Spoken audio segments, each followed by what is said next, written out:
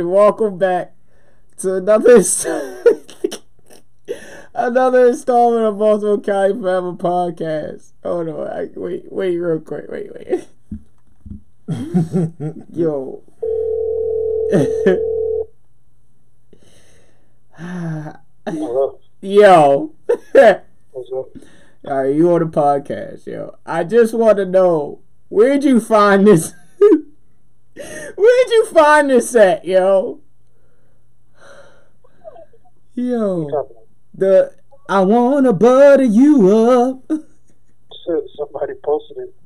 Yo. Posted it, said that somebody went and changed Valatrina's song. Yo, this shit is hilarious, yo. I could not stop laughing. I wanna butter you up. I wanna. Oh man. Hi, Uncle Corey. Hey, what's up, man? Hi. You good? Yes. You on my podcast? That's cool. Yes. That's cool. That's good, man. Everything all right with you? Yes. Good. Very good. I'm gonna see you soon, okay? Okay. All right, man.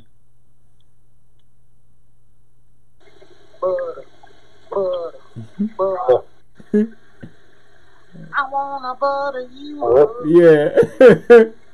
Yeah. I want to butter you. Butter. Butter. Like all the songs are like that.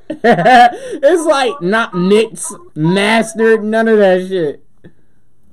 Right. Oh, man. All right, man. I'll holler at you later. All right, boy. All right. Yeah, y'all gotta hear this shit.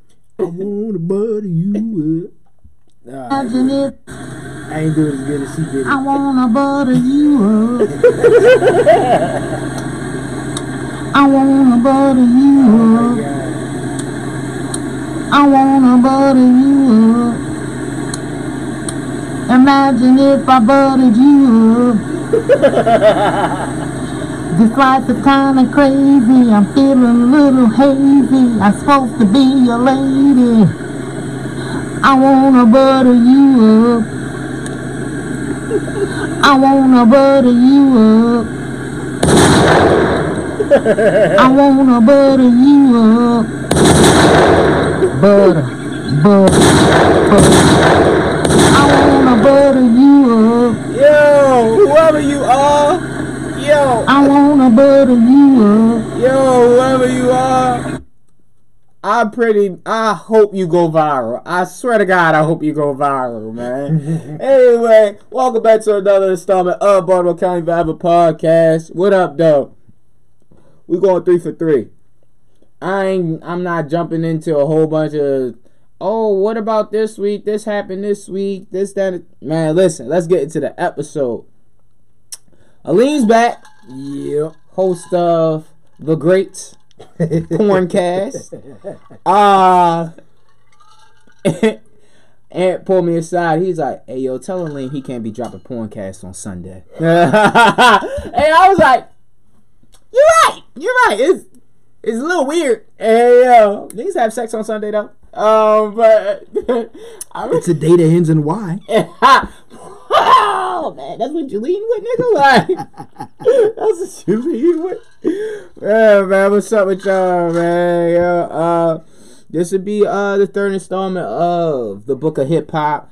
We have, we're, as you know from last week's episode, I'm getting really great responses on the episode. People love it. We're using the Chuck D book.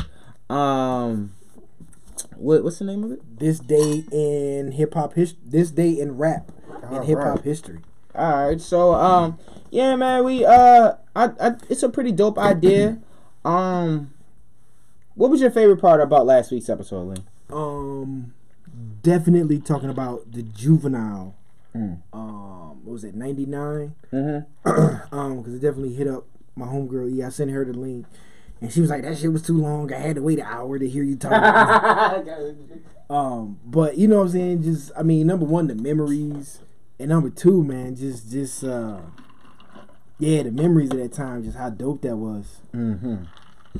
All right, so let's get into it, man. We gonna start with let me see what Jazz gave me. Shout out to Applehead.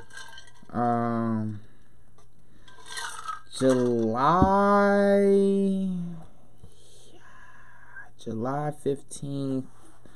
I want to make sure. I think it's 2009. But let's see.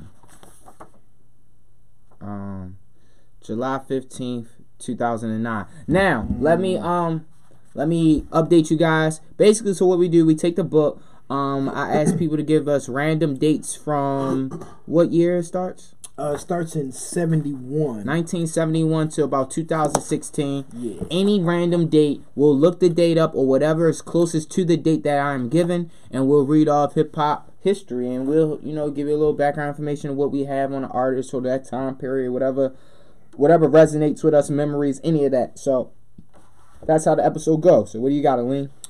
She said July 15th, all right. 2009. There is no July. So what we got, the closest we got is June 29th and September 8th.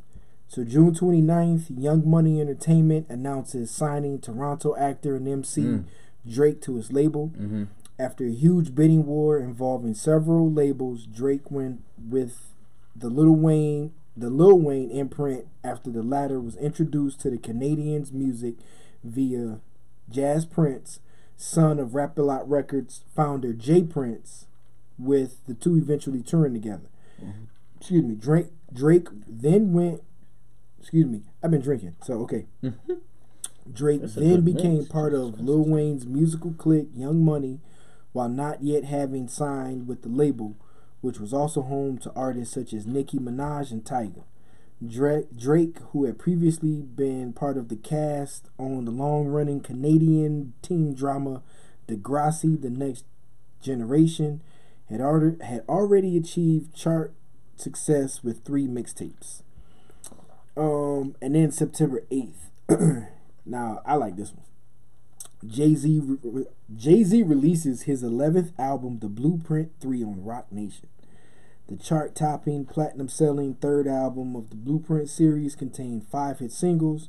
The Grammy-winning multi-platinum Empire State of Mind, featuring Alicia Keys, which topped the R&B, hip-hop, and rap charts. The Grammy-nominated DOA Death of Autotune, which reached number 15 on the rap chart. Young Forever, featuring Mr. Hudson.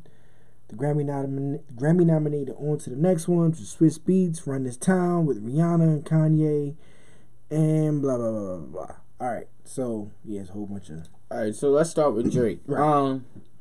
Let's see. That's 2009. Mm-hmm. Prior to 2009, what was the last biggest act to really take the eye of hip-hop? Mm-hmm. Say 50? That was 2001. Yeah, I'd agree with that, especially with like all the hype. Mm-hmm. Yeah, because I think 50 was and I think that was only because it was so much. He had the backing of Dre and Eminem, Mm-hmm. and Eminem was hot. You know what I'm saying? Everybody was still riding his coattails. So yeah, I say 50. Let's rewrite history, Right. Let's say Drake doesn't sign to Young Money and Cash Money. Mm-hmm. Who does Drake sign to in order to reach the same stardom that he has today? Roc Nation. Sign with Jay? Mm-hmm. Do you think he would have been Drake, or do you think he would have been J. Cole? He would have been... I think he still would have been Drake. Okay. Yeah. I think so, because, I mean, even though I might get flamed for this, I'm not a Drake fan. Mm-hmm. I'm not... I'll take that back. I'm not a Drake fan to the point where, like, going on this date, 2009, if you're looking at June and September, I was more geeked up for the Blueprint 3. Okay. You know what I'm saying? Drake coming out. And Drake was on there, too. Yeah. Mm-hmm. Everybody was like, Drake. And I was like, yeah, whatever. Like, to me, I just wasn't as sold. But I still think he would have been who he is. Okay. Yeah. All right. Let's move on to Hov. Was it imperative for him to continue on with the series of Blueprint? Imperative? No, because I didn't know that there was a aim to it. Mm-hmm. I just knew Blueprint came out, had the Takeover, had girls on it, and of course I remember I think the Source gave that one 5 mics. Mm-hmm. And then if we're talking about a series, I think Blueprint 2 he could have done without that one. But I don't think it was imperative. I fucking love this album.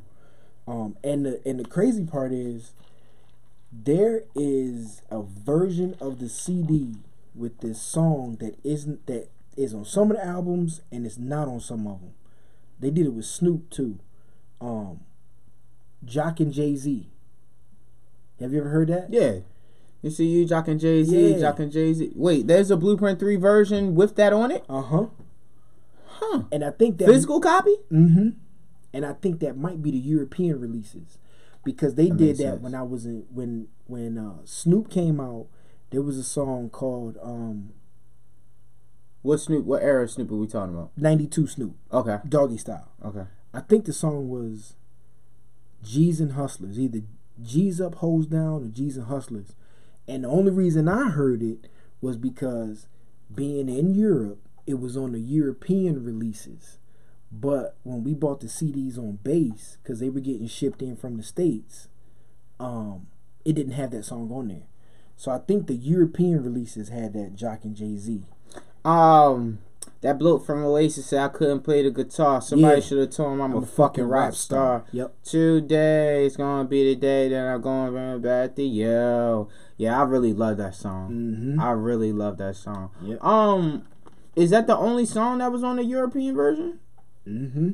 That was like leading into so Blueprint 3 released in September. Mm-hmm. I want to say that was like it had to be summertime. It had to be summertime, and I believe that was the Glow in the Dark tour that they premiered it.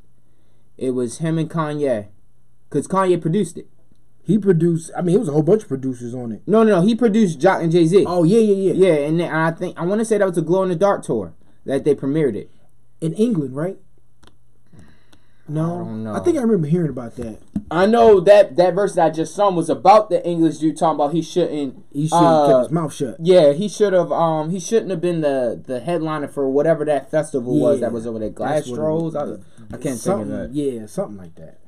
Yeah, but yeah, that's still one of my favorite albums, man. I mean, let me ask you something. I don't think anybody's ever talked about like this. I mean, they run around about what? Everybody loved Blueprint 1. The majority of people hated Blueprint 2. So that's why he came out with 2.5. Right? Do you feel like he was coming back with Blueprint 3 to make up for Blueprint 2 years later? Mm-hmm.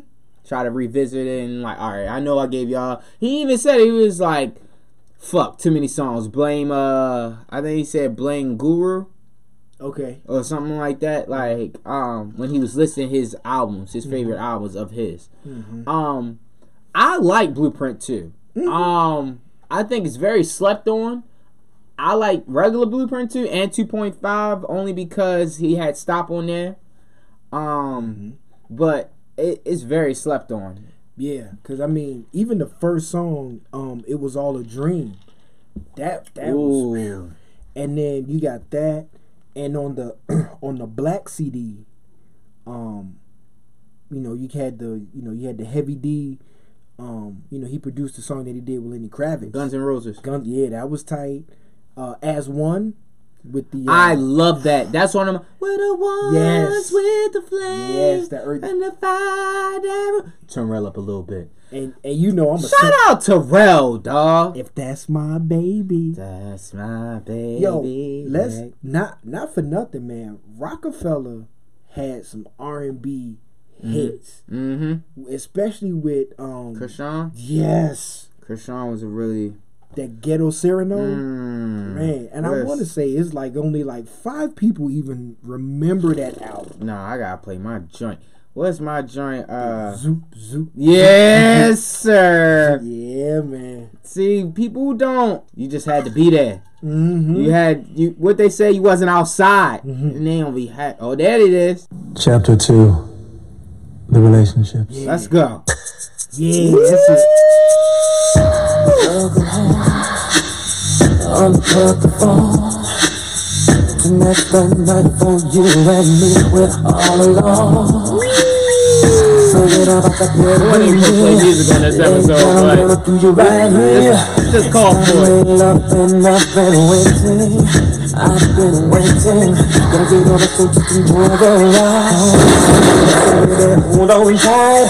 Wanna hold your body in my arms tonight. All night.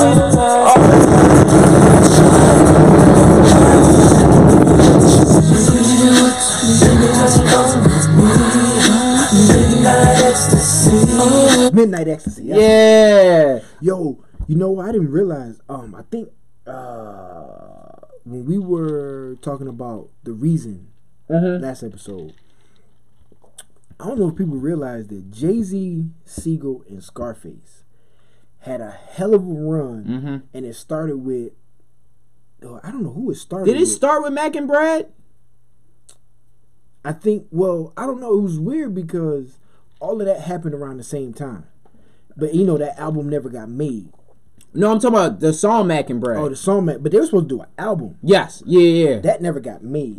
But I think it started with that. But I want to say because when Scarface, when they did that album on The Fix, and then they did the album on The Reason, and then they did an album here, Somehow, Some Way. That, man, I think that would have been a hell of an album between those three. Let me double check, make sure he was on The Reason. Cause I want to say Scarface. Scarface is on The Reason. And maybe I'm thinking of this one. What was he on The Reason? I'm not gonna try to say it's a miscellaneous song, but I really don't remember.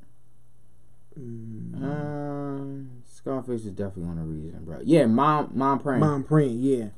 Yeah, that man, Mom Praying. Jay-Z, Beanie Siegel, and Scarface, man, they, bruh, that was a hell of a run. I didn't realize that he was on, I kind of skip over that song, only because on the Curse, the Black Disc, it's got As One.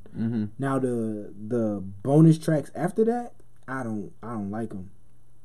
Bonus tracks On the Black Disc. Oh, what's that like? What's that, the non-Sean Paul version of What We Gonna Do? What You Gonna Do? Yeah.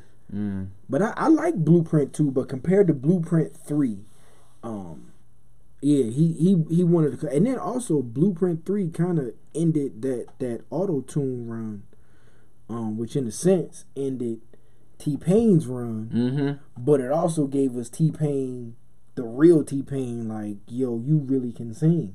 Like he was forced to be. I'm still trying to figure out, all right, on the Blueprint 2, on the Blue CD, of course it's not on here, Kanye West did a song, and he rapped under some name. Oh, The Bounce. But I don't remember what the name was. Magazines call me a rock star. Girls call me cock star. Raise something. Yeah. It was weird. I never. But says his name in the lyrics. Yeah, I never understood that. Hey, that's me, Ray. Is that your car? Sing MTV. I know who you are. You did Takeover. Do you got beef with Nas? Yeah. Excuse Me, Miss was on the Blueprint 2. I love that song. That's such a grown, sexy, slide to the left, slide to the right. You know. Anyway, but yeah, so Blueprint 2, Blueprint 3. Let me call out the big dogs real quick. Doing something different this time. Let's call Vic. See if Vic is.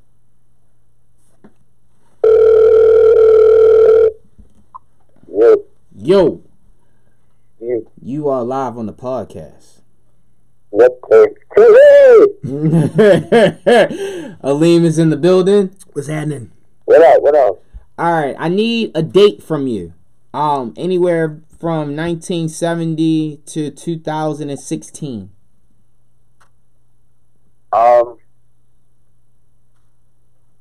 Let's go with October 11th, 88.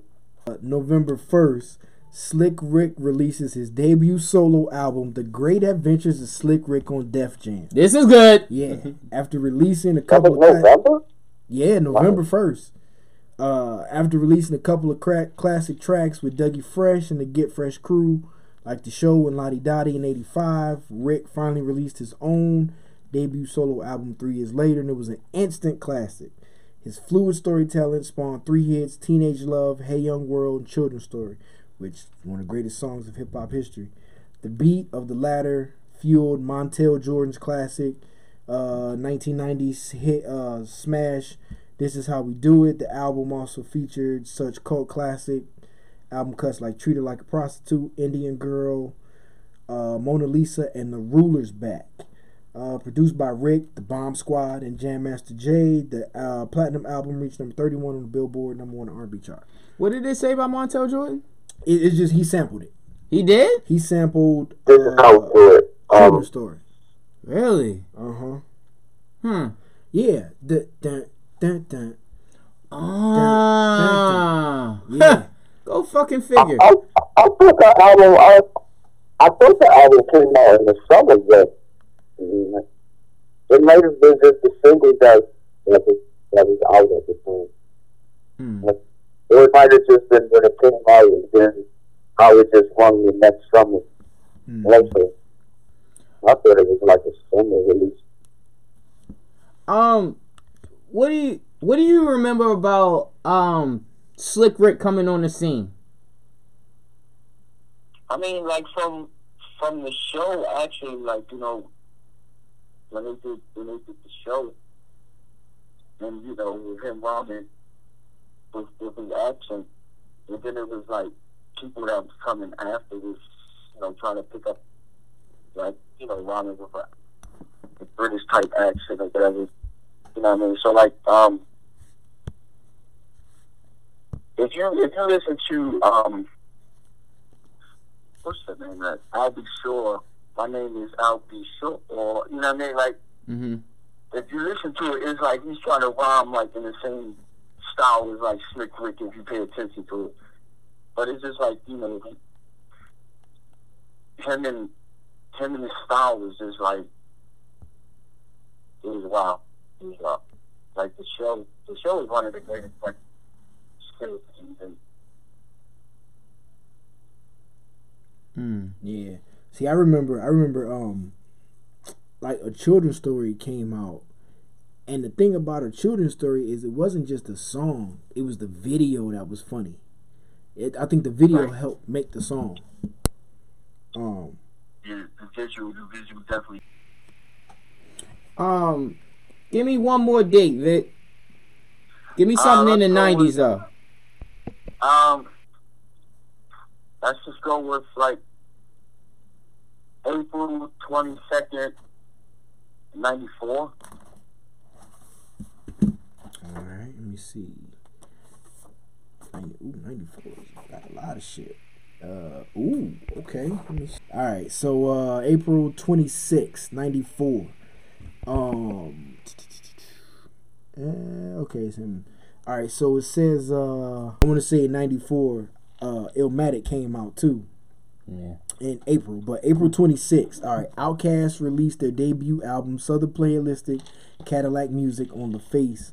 The bold and innovative set by the famed Atlanta duo, produced by the funky production team Organized Noise, was highly anticipated in the wake of the success of their first gold-selling, chart-topping single Players Ball, which was released in November 93. The set's fresh and unique sound was influenced by multiple sources such as P-Funk, Prince, Sly and the Family Stone, and hip-hop from Houston. It reached, spending 26 weeks on the Billboard 200, it got up to number 20. And let's see. And it also talks about they made the single "Get Up, Get Out," which had the Goody Mob. Yeah, man. All right, let me ask y'all both a question. And I want y'all to finish the statement. Without organized noise, there would be no Georgia Southern rap. The whole sound of the is Dungeon Family. You know what I mean? I guess just birthing that whole style from Goody, you know what I mean, Outkast, they were basically that sound. You know what I mean? That's like if you didn't have the Bomb Squad for Public Enemy, you know what I mean? The Public Enemy still has hit the same production-wise. You know what I mean? Mm-hmm.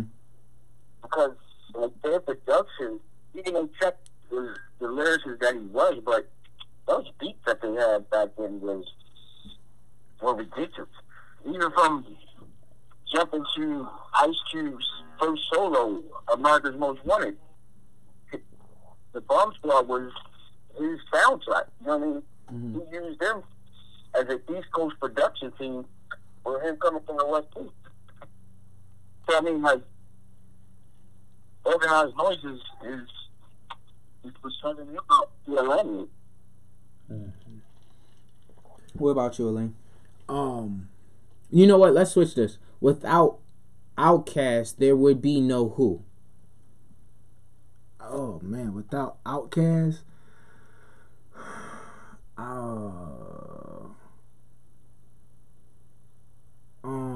think without Outkast there'd be no Goody Mob, which would be there would be no CeeLo Green. Well,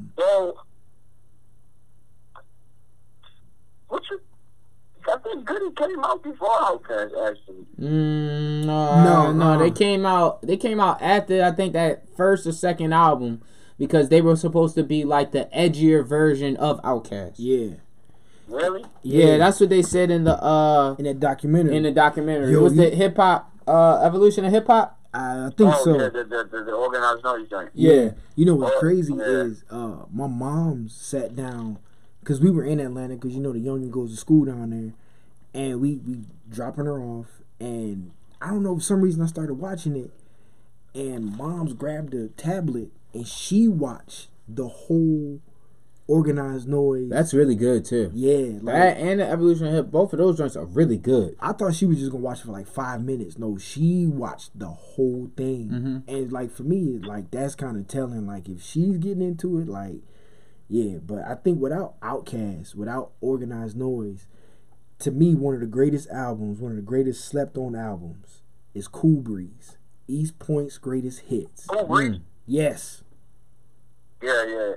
What was that song that he had, that collaboration that he had, that lead single that he had? Watch Out for the Hook. Crazy. Yeah. And to me, that wasn't even the best song on the album. You know, but I think, man, that Organized Noise, man, they was, I mean, without them, you wouldn't have, I don't think you would have Southern. I mean, yeah, you had Houston. You had Luke doing his thing in Miami.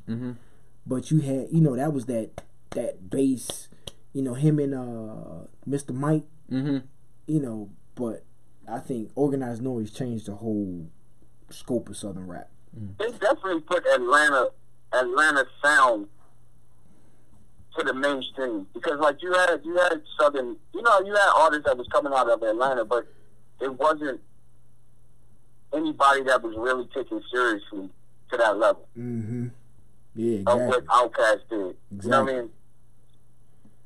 You had like the TLCs, but it was a female like R&B type group.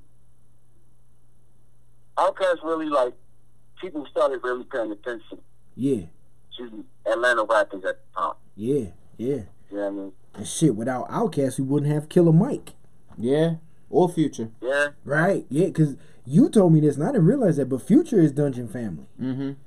Future is one of them cousins. One more Vic before you go. I'm gonna pick November 17th, 1998. I'll give you a preview for the episode that we're trying to put together. I feel like this is a perfect opportunity You said November what? 17th. Okay, we got November 24th. RZA as Bobby Digital releases the album Bobby Digital in Stereo. Fuck. On G Street Records, exploring the adventures of RZA's fun-loving Bobby, the resurrector. The tickler, the rigor. Oh God. When the sperm hits the egg in the egg. Yo, I gotta skip past that part right, on the show. Man. Yo, you like so yeah. Ooh, Rakim. But then it also says the week before November 10th, Method Man came out with Tikal. Well, fuck it, we still with them niggas. Yeah. All right, shout out to the Wolf. Right. I ain't trying to get jumped. Did you watch the documentary on Showtime? Yes.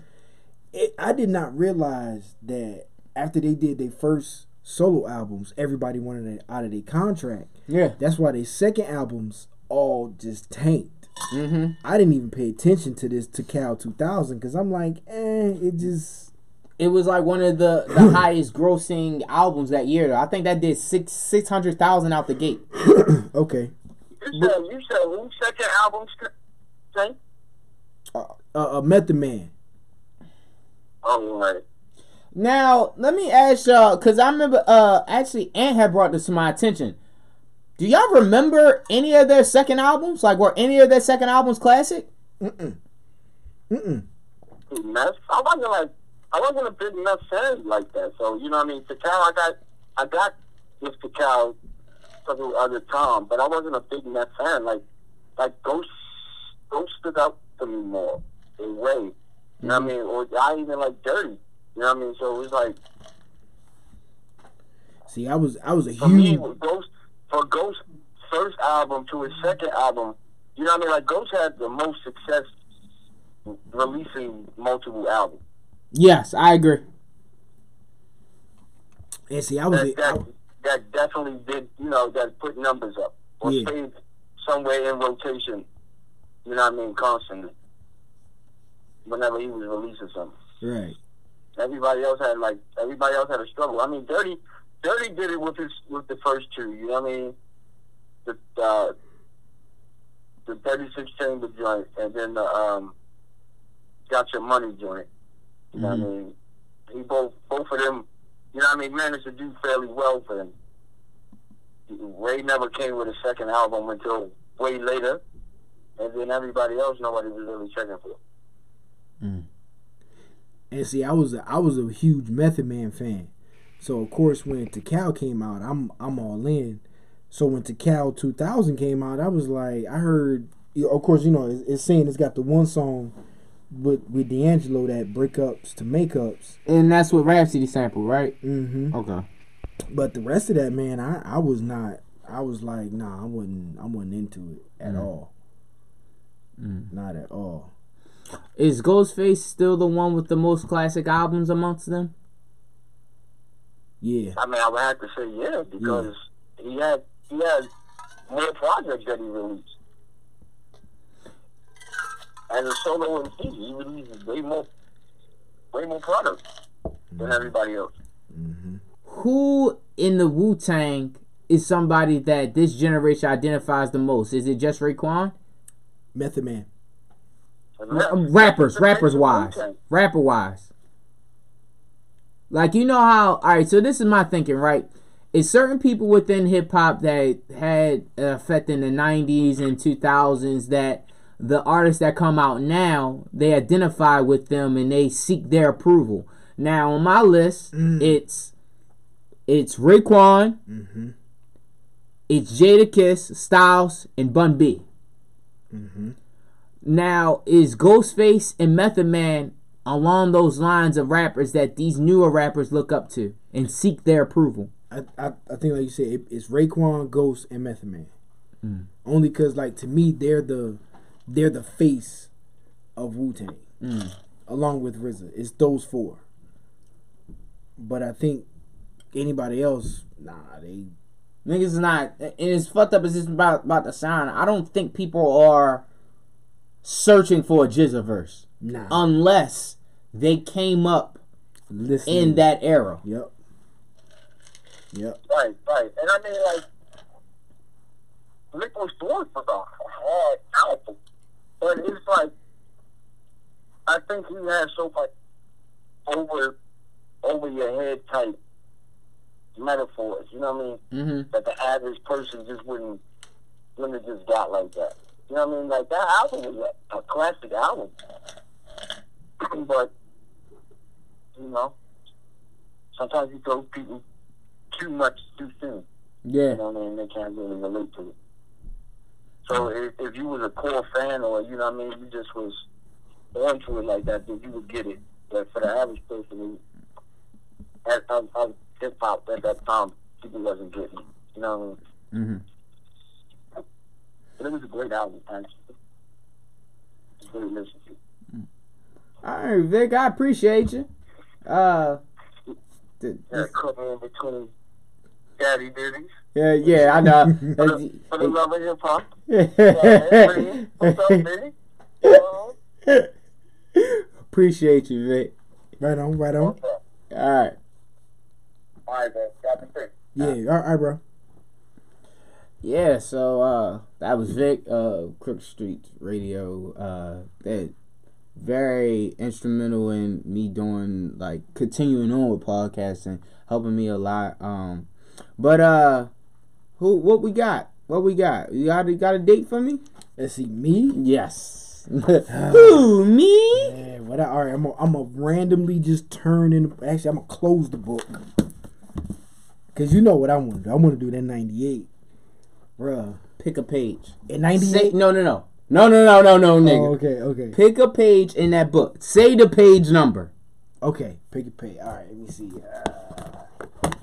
Third one down. Let me see. You got November 8th. 8 Mile was released.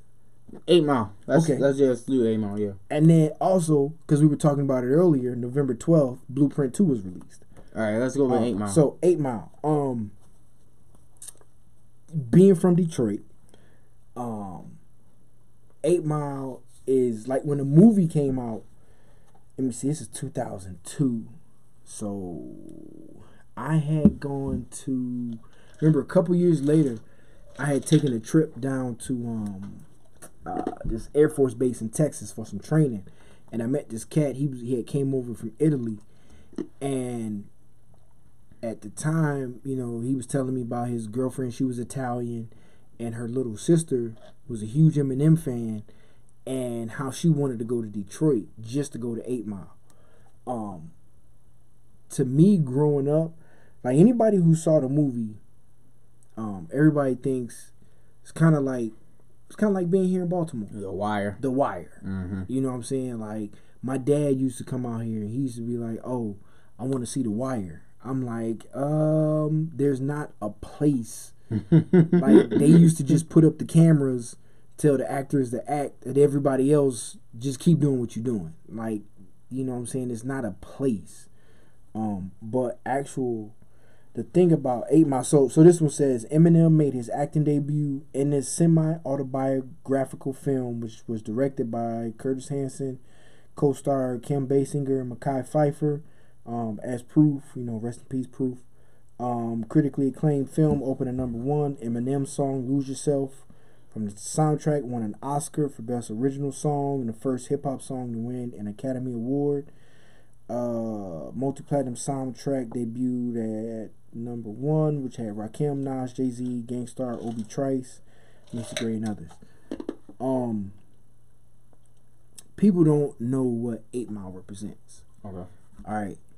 And, you know, talked about this earlier. What 8 Mile is the dividing line between the city and the suburbs. It runs, I'm from the west side, so it runs pretty much the entire length of the city. Now, growing up as a kid, I grew up on 6 Mile and Myers. And my brother had family on 8 Mile and Trojan. Anybody who grew up in Detroit in the 80s would tell you about Northland Skating Rink. which was on 8 Mile. To me, and then there was a mall across the street, like when you crossed 8 Miles, called Northland Mall. There was a movie theater called the Americana, which we used to. Yo, the crazy part is about the Americana. I used to go there, hanging out with my brother, whatever, and it was metal detectors. And to me, that was normal. So I never forget, man. I was down in Mississippi, and we had gone to the movies, me and the fellas, and I walked in. I was like, "Damn, they ain't got metal detectors here." And everybody was like, "What? Like, where?" To the movie theater? To the movie theater, bruh. Niggas was shooting on movie theaters? Bruh, the Americana used to be crazy. This is the 90s? This is the 80s and the 90s. All right, so yeah, so with 8 Mile, like, as a kid growing up, it was like the closer you lived to 8 Mile, because that was the beginning of not the beginning, but that was the epitome of white flight in like my neighbor, and from what I remember. You've mentioned white flight before in the last episode. What exactly is white flight? All right, what white flight is, like, during if anybody listening, ask your parents, your grandparents, what anybody who grew up in, especially in the 60s, before desegregation,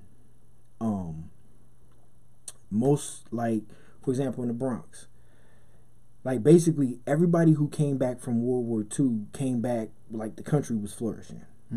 And it was like, all right, we're going to move out of these neighborhoods where, you got in Detroit, you had a neighborhood called Black Bottom.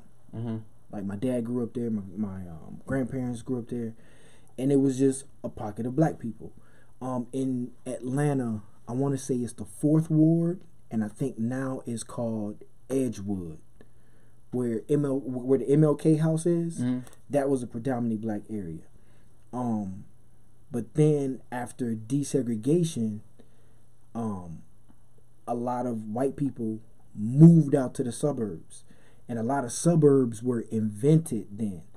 Case in point, here in Baltimore, in 1960, I want to say 1967, don't quote me on that, but one of the first malls was built in Glen Burnie.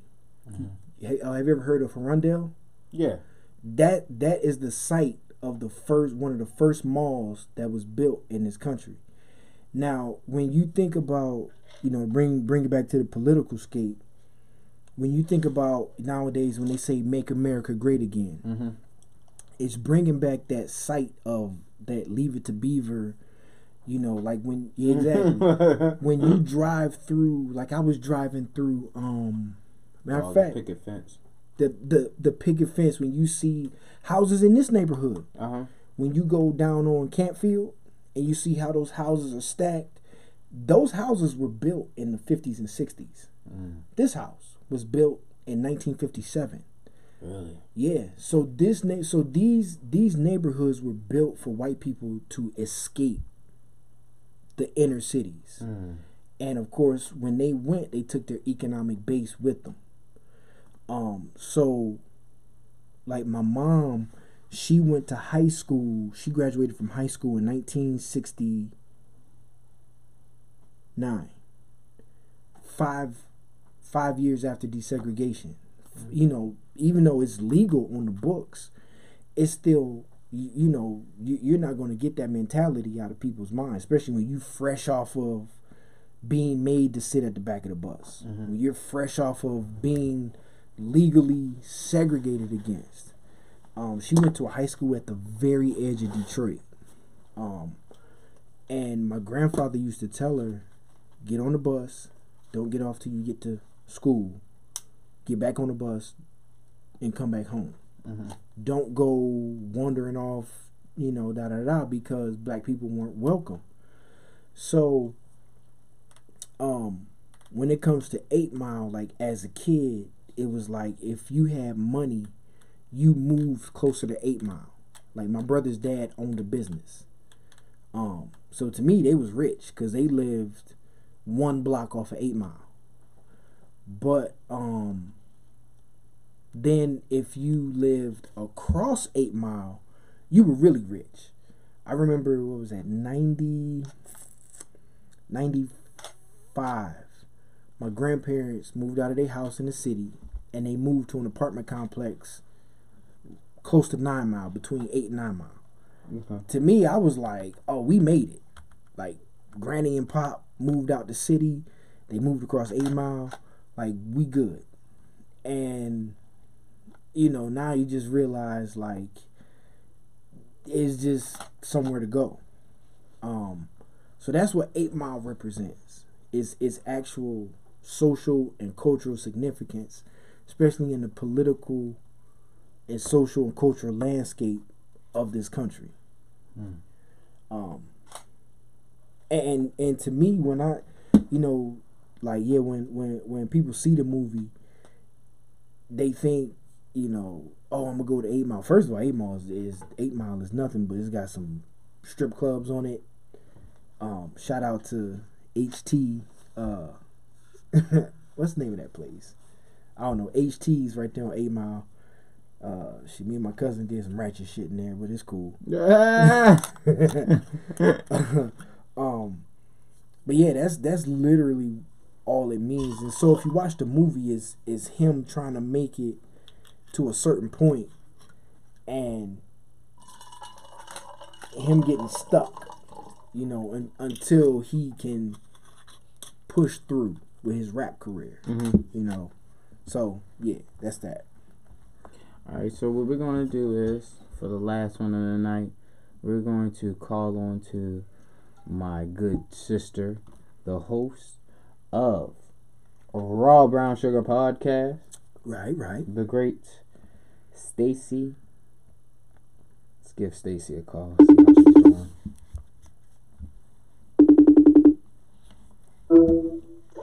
Hey. Hey there, sister of mine. Yeah, I'm good. How are you? Wonderful. Got Aleem on the episode with us. What up? Oh, hey, what's up? What up, though? Not much keeping up with your memes. Hey, yeah, get a little wild over there. I like them. I like them, yo. Yeah. All right, Stacey, what's up? What's going on with the podcast? New episode coming? Yes, a new episode will be coming out where once again Hudson and I will be arguing over things that are going on in the world. So, yeah, that'll be the next episode. So it'll be out this week. Perfect. Man, Huss is something else. I get a headache every time, but I like it. I don't know. It just works. Man, I enjoy those episodes. I say, you know what? I got something to get me through the day. at least an hour and a half of my day. I'm like, I'm good. I hear niggas argue, and I ain't even gotta argue. I argue amongst myself like, well, this nigga kind of got a point there. Like, damn. When he does have one, I'll be like, damn, you got it. He was like, so I'm saying though, like, nigga, you right. But I'm hitting you up, and I want to get a date from you. August 6th, 2002. Ooh. Wow, that's right on the money. Okay. August 6th, 2002. Scarface releases his 7th studio album, The Fix. Ooh. Jam, debuting at number 4 on the Billboard 200 and topping the R&B hip hop chart. Houston rapper's 7th studio album featured guests such as Faith Evans and Nas, featuring production from Kanye, the Neptunes. Scarface's first release was the single My Block. Oh wow, yeah. And also Kanye produced Guess Who's Back, featuring Jay-Z right. and Beanie Siegel. Stacey, where were you at when this album came out? I picked that date because that was my enlistment date. I went to basic training that day. Wow. Yeah. I think I was 3 years in. Yeah, I was 3 years in. Oh, were you? Yeah. Yep. What branch were you in? I was in the Air Force. Oh, get out. Where were you stationed? At that time, I was stationed up in Alaska, up in Anchorage at Elmendorf. Ah, okay. I don't know. You know how you always ask for stuff. I asked for all East Coast bases. They said no, Lake and Heath. Exactly. Yeah.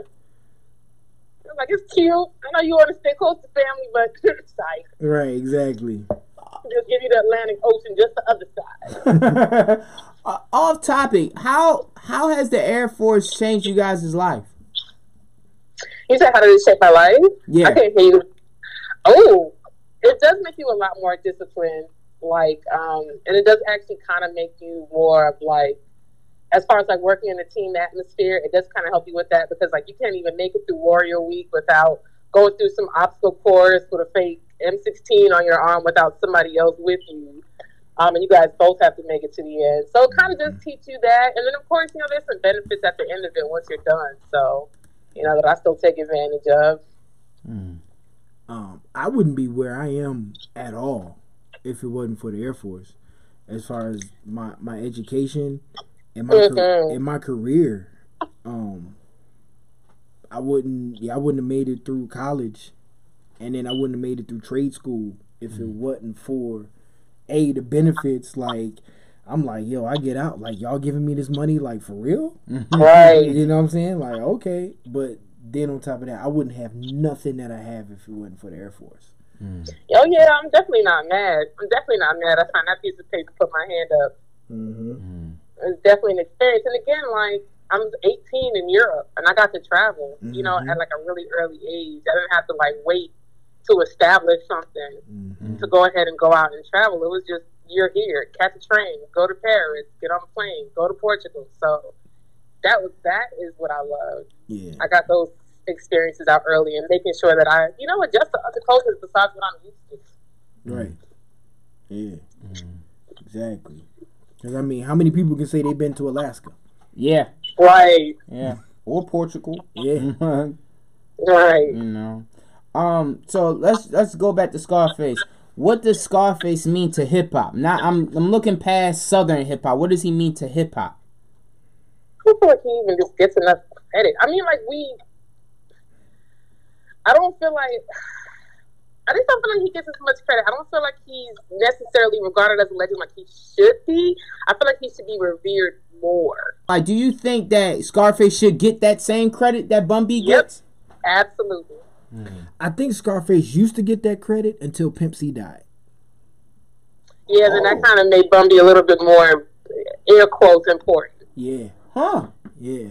Yeah, air quotes. Yep. Because now you have to go ahead and continue on with the legacy, and everybody's watching you with that. If you continue to hold up somebody else's legacy, it becomes a bigger deal. Dang, I didn't even think of that.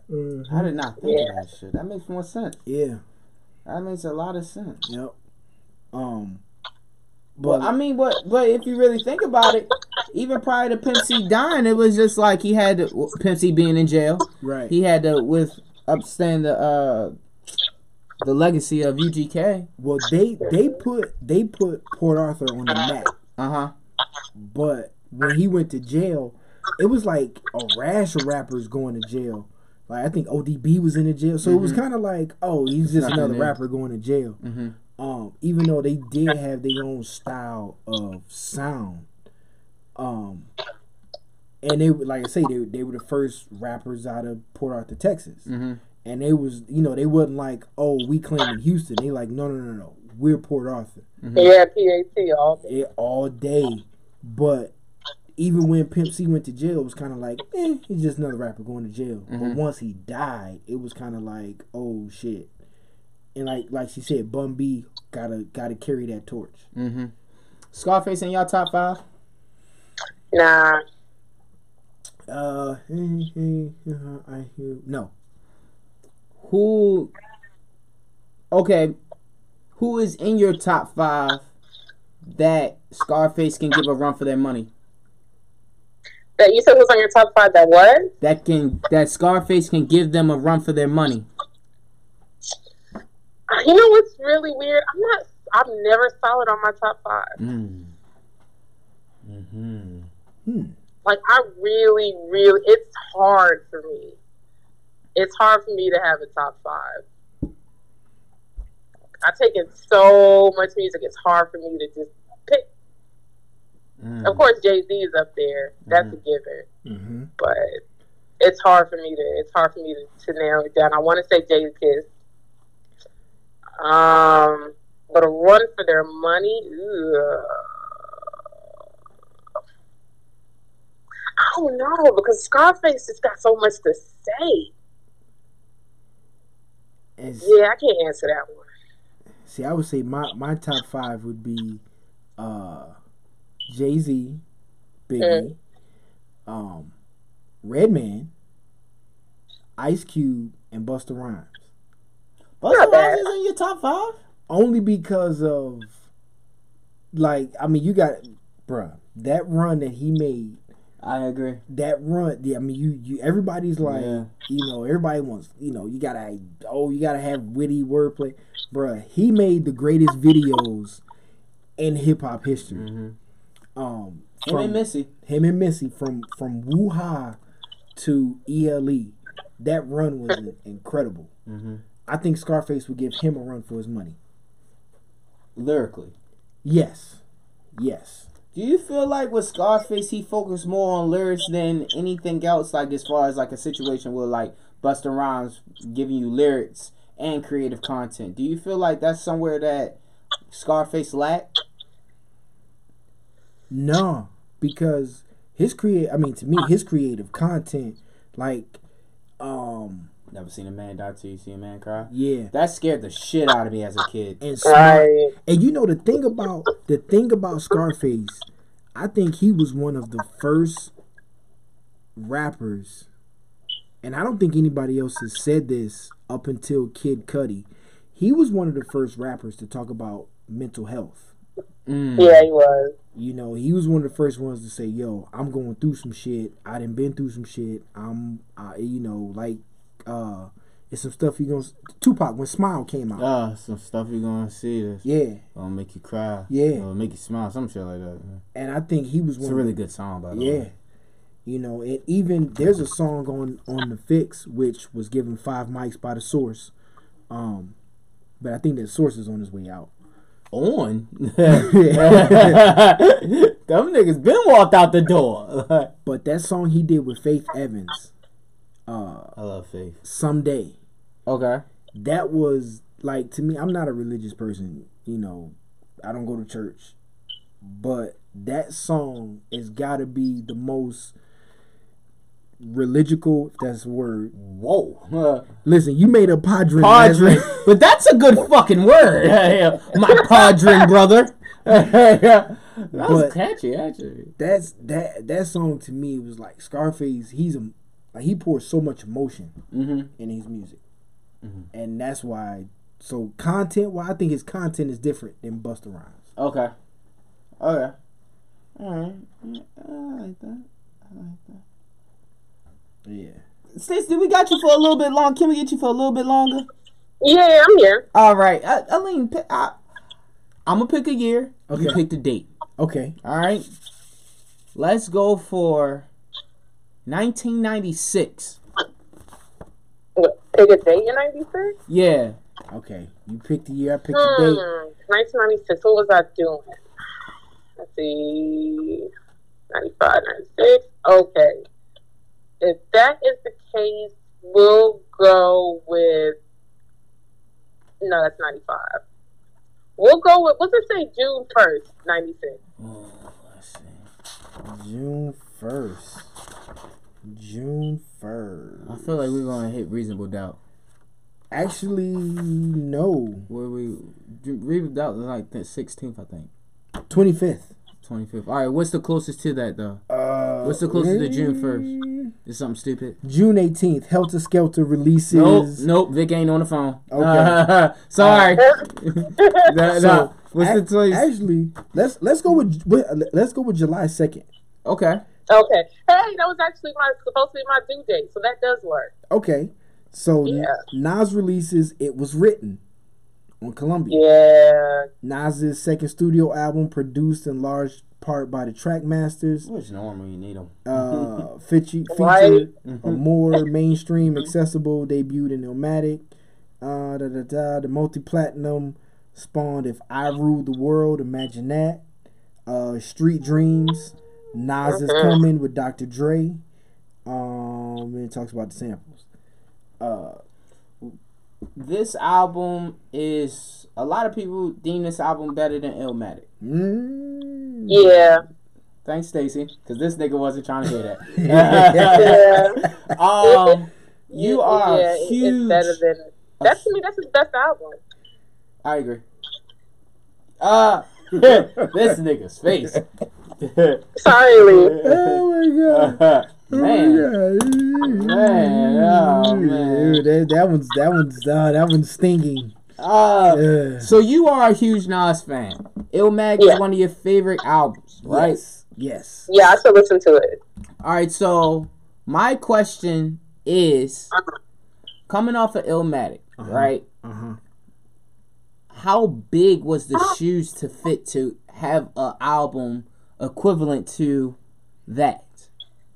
Huge, because Illmatic came out the gate as a classic. Yeah, it did. Especially with the production he had on there. I didn't had anybody that mattered at that point. Exactly. It just, I mean, every ounce of that album was soaked up, dissected, you know. So when It Was Written came out, that was the summer of '96. Where was I at? I was in Newport News. I was supposed to go to Hampton. 2 up, 2 down. What up, though? And I remember like hearing it. It was so commercial because it was so different than Illmatic. But If I Ruled the World is one of the greatest songs ever. You know what I'm saying? It gave us that. And then, actually, you know what? Because what I said it last week, because you asked who was the best East Coast rapper to rap over a Dre beat. I said Nas. This is one of the songs why. Nas is coming. So, yeah, okay. I give y'all that. Okay. Which has more replay value? It Was Written. Like I just enjoy the album more. I still enjoy listening to, you know, rapping along with it and seeing what he's talking about. Like I don't know, there's so many stories in that album that just keep you engaged. So, and see, my only thing is, the only reason I disagree is because I got to see Illmatic perform with the National Symphony Orchestra. And also the book put together by Michael Eric Dyson, because he's a huge Illmatic fan. So me reading all of that, seeing that performance, like that's the only reason I'm glued to Illmatic. So I gotta ask you, what if they would have paid the same attention to It Was Written? Would it have swayed you? Like if you would have seen songs from It Was Written performed live by an orchestra, or if, you know, there were more articles and books and, you know, written about It Was Written, I mean, would that make a difference? I don't think so, because, I mean, also the content of Illmatic was so heavy. It's Yours. I'm gonna get fried for this. You know, the song with AZ, you know, plus the Michael Jackson sample on, you know, and Represent and all of that. So I just think overall, to me, Illmatic holds more content weight. But I don't think it would have made it. I don't think you can apply that same theory to It Was Written. I don't know. I feel like it's more songs, but we just differ on that opinion. So yeah, we'll just agree to disagree. Right. It Was Written. We'll settle this with a meme on the Instagram. All right. I got my beaded hands out and I'm snapping. Bring it, Aline. Hi, I'll wrist up right now. Oh my gosh. Oh shit. What is Nas' career without Illmatic? Oh, he wouldn't even be a legend. So if Nas came out with It's Written first instead of Illmatic, he wouldn't be considered a legend? I don't think so. I don't feel like he would be. Because think about it. I mean, like, Aleem did say, I'll give this to Aleem, like, you know, look how revered that album is above all the others, despite my personal feelings about it. Like, there's whole documentaries about just this one album. Like, it's constantly spoken about. Like, no other album of his is spoken about like that one is. I will say that much. And that's the album that made him a legend. Like, everybody was like, we knew it was him. Like, we had to get him on. You know what I'm saying? Like, so, for me personally, I don't think he would have been a legend without it. Mm-hmm. I was just thinking that what if he had started with It Was Written, but like you say, that first one was the one that put him out there. Like, hey, this guy is out here. He might have started somewhere in the middle of the pack instead of starting in the front. If it was a race of legends. Okay. Yeah. Kind of like if Jay started with Volume 1 instead of Reasonable Doubt. Reasonable Doubt. Is that the same? Yeah. Yeah, that's comparable. Yeah. Okay. Yep. All right. Yep. All right. As always, Stacey, it's a pleasure talking to you. Of course. I'm always here when you need me. Just let me know. Next week, I think we could get back to it. Okay. You gotta catch me next week. You know, I got this new job. They sent me to San Francisco. They got a nigga doing things. You know nigga. Where's the Drake meme? Let's go! I'm doing a whole episode about San Francisco too, with the company paying for it. God, it's on the throne. Yes. Let's go! Right, goddamn it! I'm trying to slip over to Oakland too and see if they'll pay for it. I'm gonna see what I can connect. Yo, something's gonna be in San Francisco. Is it? I think it's the Museum of Ice Cream. Is that? Oh, I saw that. Don't even worry about it. All right. My bad, nigga. I had to think. It's a Museum of Ice Cream. I think it's 29 rooms too. I don't know. 29 rooms is out in DC too. Yeah. I want to say Candytopia too. I don't know. I might have been. I think they're in Chicago now. They're in Philly. Oh, in Philly now. Okay, so I guess the next coming city might be Chicago. I could have sworn I saw them doing something with Chicago. Yeah, or they just left Chicago. I'm not too sure. I think they're in Arizona too. But as always, I appreciate you. We gotta track down Y'all have a Norm. good night. It was nice hearing your voice, Lee. Right on. Same here. All right. Good night, y'all. All right. So this turned out into a very... I like calling people. That was pretty good. Yeah, that was pretty good. Yeah. Think we should do it again next week. We should do it. We should do it again soon. Yeah. I like the calling people. Yeah, because it is more random. Yeah, completely random. Yeah. You got an episode coming? Yes, I got. Well, actually, I think the next episode is gonna be kind of laid back. For anybody who's listening, remember the picture I put up for the episode 12, the one we did, The Size Matters? Yeah. That couple? Mm-hmm. Have you been following them? No. Dude, they are breaking the internet. Like, they're whole... Send them to me. All right. So, my next episode, I want to do on intimacy. Okay. And then the following episode, I'm going to need you. It's probably going to be in 2 parts because it's going to be on boobs.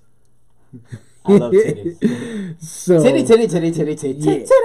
So the next episode, which might be out tomorrow. Randy's looking forward to the titty episode for some reason. So yeah, I cannot do that one on my own. I have to have you, and I'm probably gonna get my man who I did the one with on Sunday. Okay. I'm gonna make sure to release him on Tuesdays. I will not do another Sunday. Yeah. Laptop. I mean, if you're talking about boobs, Titty Tuesday. I mean, gotta be. And I'm probably gonna get some tacos. Oh. You know, I think tomorrow's National Taco Day. Is tomorrow Tuesday? It's Friday. It's Friday. It doesn't count. Qdoba is giving double the points though. Okay. I'll take that. Mm-hmm. But yeah, that's what I got going, man. I got 3. Oh, and also, if anybody's out there listening, we coming up on Christmas time. Yes. I'm gonna give some shit away. Oh. Some Laptop Chronicles type things. Thank y'all. And you giving shit away. I think for this year's Friendsgiving, I'll be calling people. You and I will talk about it. We'll call some people. Get involved with my Podrin families. Shout out to everybody. Shout out to Pre. It's Predestined, the podcast. Shout out to Pre. Shout out to shout out to Coach Class Podcast. Shout out to 420 Wrap Up. Shout out to Relevant Regular Podcast. Shout out to Aleem and his podcast, The Laptop Chronicles. Shout out to my man Huss, SDE Podcast. Shout out to Stacy with Raw Brown Sugar Podcast. Shout out to Norm. Shout out to, first of all, make sure you go buy everything Norm is doing. Norm is still doing great. Yes. Being played on Sirius Radio. Shout out to Lo. Lo actually just dropped a tribute episode to Proof. Okay. With DJ Los, I believe the guy's name. He was cool with Proof or something like that. It's two guys that was cool with Proof. He dropped the episode with them. Shout out to our man J.R. Swift.